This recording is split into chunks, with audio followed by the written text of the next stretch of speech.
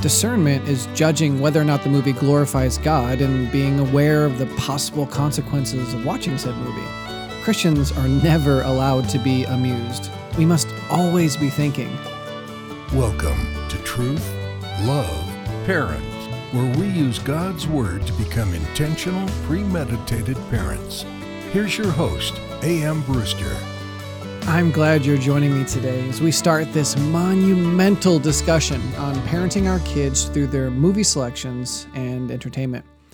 This episode was originally recorded and published during the Christmas season, which is, in my own personal experience, probably the peak time for movie watching in our house. So this is a great time of year to be asking what we need to teach our children to watch out for and how to guide them through making Christ-honoring viewing choices. However, I'm not going to approach this topic the way many have. We all know that Americans watch way too many shows and movies. Our average screen time is painfully disproportionate to our time with God. And we know this, and if you're an intentional, premeditated parent, you're probably already working on that in your own home. I also don't think I need to spend much time talking about the dangers of sex, drugs, vulgarity, and nudity in the entertainment industry. Again, if you love the Lord, you're already taking steps to properly protect your children from some things and prepare them to handle others. As a side note, I've recently been using VidAngel for my family and the students we minister to at Victory Academy for Boys. They really do a great job giving you complete control over what is edited out of the movies you're watching. If you're not familiar with them, I'd encourage you to become familiar right away. This is an amazing tool for families who want to get rid of the garbage in their movies. Also, if you missed it, I'd encourage you to listen to episode 12, entitled Prepare Your Kids, Don't Protect Them. There we discussed how we should prepare our children to respond to Skanky Movie 3 and its real-life counterparts. So instead of rehashing workshops about the amount of time we spend on movies or the obvious objectionable content we need to avoid, I'd like to make you aware of what I believe is the single most destructive thing about Hollywood. In fact, it's something VidAngel can't even filter out. And you're probably unaware of what it is. I know I was. So let's talk about Hollywood. And for our purposes here, Hollywood will represent the companies, individuals, and organizations that create the stuff Americans are daily stuffing into their ears and eyes. That means that all the movies, shows, both TV and internet, books, and the music that fill iTunes are basically the topic of this conversation. Of course, Hollywood and the American entertainment culture as a whole are by no means the only culprits. The most destructive force in entertainment today is the same in every living room, culture, and hemisphere. Now, I already acknowledge that God-passionate believers react pretty aggressively to the obvious filth pervading modern entertainment, and they should. Psalm 101:3 says, "I will set no wicked thing before my eyes." And I think we realize that, we need to be a little bit more aggressive about this in our day and age because it really doesn't come as any surprise that things are just getting worse. When I was a child, I watched Honey, I Shrunk the Kids on TV and was saved the horror of hearing Ron Thompson proclaim, "We're all the size of boogers," because my beloved edited for TV man substituted the word bugs instead of boogers. Phew, that was a close call. But seriously, just click on your favorite TV app and you'll see that profanity, flagrant rebelliousness, and aberrant sexuality are written to practically every script. In fact, nowadays, the homosexual agenda is being pushed in, I would say, 98% of the TV shows out there and movies out there. There is something in it about homosexuality. And this is no surprise. And undoubtedly, you might be tempted to just kind of move on from this podcast because I've really said nothing that you don't know. But I can test that these and other equally vile elements of modern entertainment are not nearly as dangerous as what most God-desiring Christians actually let into their house nearly every single day. I know that was a pretty shocking thing to say, so please allow me to illustrate. I want you to pick a movie or a show. Pick your favorite children's book or song. Doesn't matter what it is. If they're catching criminals, saving animals, or battling extraterrestrials, it doesn't matter what they're doing. The story could be about wizards, wimpy kids, or wushu.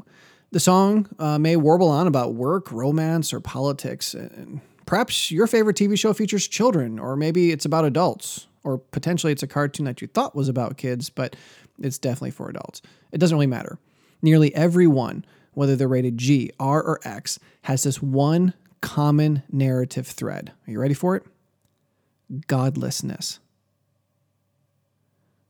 Now, stop for a minute. I really need you to think about the implications of what that means.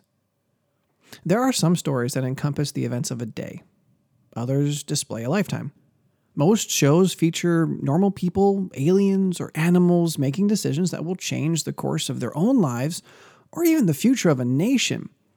And whether they're waging war against dragons and orcs or they're simply trying to navigate the halls of a new school, the characters live their lives for all of us to enjoy with bated breath and buttery fingers. And they do it all without a single thought of God. Not a cell of gray matter was given to his will. Not a consideration was spent on him. Sure, at some point in the climax or the denouement, some pray like George Bailey, or they visit a church like Superman or The Godfather, but think with me how many screen lives you've seen lived without a moment's contemplation of God, his commands, or his desires. The God of the Bible doesn't even exist in most of the worlds Hollywood creates.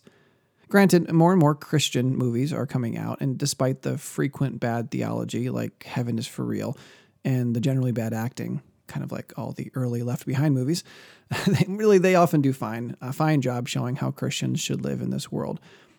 But take the total number of Christian movies you've watched recently and divide that number by the total number of movies you've watched in the same time period. You see what I mean? Again, let me illustrate this in a different way. Think about how you learn to talk. Being a professional communicator and a speech teacher, I can tell you that every one of us, barring significant effort to the contrary, talks just like our parents. And it wasn't because your parents sat down to teach you grammar or diction. All we had to do was hear them talk their way through life, and our own speech patterns were subconsciously formed. It didn't even matter that our high school English teacher told us to say whom when used as an object or to use the subjunctive case if we were to state a hypothetical. We still talk like our parents. This daily talking/listening directed the course of our communication, and some of us won't veer from it until the day we pass through the waters encircling the celestial city. So consider with me for a moment the impact that daily watching people, experiencing every conceivable conflict known to man, watching these same people make decisions with absolutely no care for God and his revealed truth. Imagine the impact that will have on a life. Thanks to Google, I learned that the average American over the age of 2 spends more than 34 hours a week watching live television, plus another 3 to 6 hours watching taped programs. That's 40 hours of being trained how to make it through life without God. From Doc McStuffins on one end of the spectrum to Guardians of the Galaxy on the other, they model for us how to ignore God. And we think this won't have an effect on how we make our choices? We don't believe this will play itself out in how we fight our own battles? We just reject the idea that as long as no one's swearing or having sex, that this godless version of life will impact how we live? I said earlier that your average objectionable content like nudity or profanity is wicked and it should have no place in a Christian's life. And yet, as we strive to find those quote-unquote good shows, we still miss the fact that what's flooding over our senses is a godless existence. Every vampire, pony, superhero, and politician ignores him. Every student, police officer, and parent gets along just fine without his word. And every sibling, contestant, and guy in a pickup truck manages to resolve their conflicts, achieve their goals, or save the universes without God's help. And Christians are okay with it because no one used the F word while doing it. In fact, because of our obsessive amusement, now let me clarify, the word amusement, that letter A there means no, and the muse means thinking. Okay, so because of our obsessive not thinking, we have been programmed to believe that that's how life works. No objectionable content equals good, even if it teaches me that I don't need God. And then we wonder why there's this staggering dichotomy between the sacred and the secular in the lives of Christians. So what's a premeditated parent to do? Do we protect our kids from the godlessness of the age by only watching Christian programs? No, of course not. We need to prepare our children to identify and respond correctly to the lies of the world. Let me give you an example. My son and I were watching Turbo. It's the story of a snail who wants to be a NASCAR driver. And it was somewhere in the first 10 minutes that this conversation took place. My son turns to me and says, "Dad, is it okay for Turbo to want to be fast?" Now, at this point, he's a little guy. And I'm so glad he asked it because, I was just sitting there mindlessly amusing myself. But he says, "Is it okay for Turbo to want to be fast?" And I said, "Yeah, we should always want to do our very best for God. If we can be faster, we should want to be. But do you think it's okay to be mad or sad if our best isn't as good as we want?" He thought and replied, "No, God wants us to be content with what he's given us." So I said, "Do you think Turbo is sinning?" And then little Micah says to me, "Yeah, let's see if he'll change." Unfortunately, when the end of the movie came, Turbo had made many choices and learned many lessons, but not one of them acknowledged his creator. Right behavior for wrong motivation is as sinful as wrong behavior for wrong motivations. Again, please understand that I'm not saying we should never watch or read any story that isn't deliberately Christian. I believe there's much that can be learned from godless sources, but such material must be ingested with wisdom and discretion that few young people and many old people possess. So here's a good place to start. Number one, as to be a premeditated parent to help guide our children through the milieu of movies. First of all, we personally need to watch, read, and listen with discernment. This isn't just about movies. It includes our books and includes our music. You see, biblical discernment is comparing and contrasting the material pouring over our faces with God's absolute truth. Discernment is judging whether or not the movie glorifies God and being aware of the possible consequences of watching said movie. Christians are never allowed to be amused. We must always be thinking. So number one, we need to watch, read, and listen with discernment. Number two, we need to be wise. The wisdom is then taking the conclusions that biblically informed discernment provide and making the right decision with them. Should we be watching this movie? Sure, it might be okay to watch the movie, but should we be allowing it to affect the way that we make decisions? The third step we need to take is to realize that our children are not going to watch, read, and listen with the same discernment or wisdom unless we teach them. You see, God put us into their lives to guide their thinking. And I realize this is time-consuming, but I guarantee you that being a premeditated parent that explains and applies God's truth to what was just watched will not take nearly as much time as watching everyone in the show live a godless life. I remember my mom telling me that the movie Bambi wanted us to think that hunters were bad people because they kill helpless, cuddly, talking animals and set forests on fire. She went on to observe what God's word says about the proper stewardship of animals and nature. And I have never forgotten that conversation. Teaching your children to think in line with God is much easier than trying to rectify a worldview that's been taught to ignore God unless they're in church. The fourth thing we need to do is to curb our intake of evil. You see, the fool says there is no God, and the almost a fool happily watches him do it. As I mentioned before, you don't have to throw your devices out the nearest window, but I guarantee that the more filth you delete from your life, the cleaner you can live. Whether that filth is obvious impurity or hidden godlessness, it will all affect us. And the less of it we have in our diet, the healthier we can be. So the first thing that we needed to do was to watch, read, and listen with discernment. The second thing we need to do was take that discernment and be wise with it, apply it correctly. And then we need to teach our children to do that.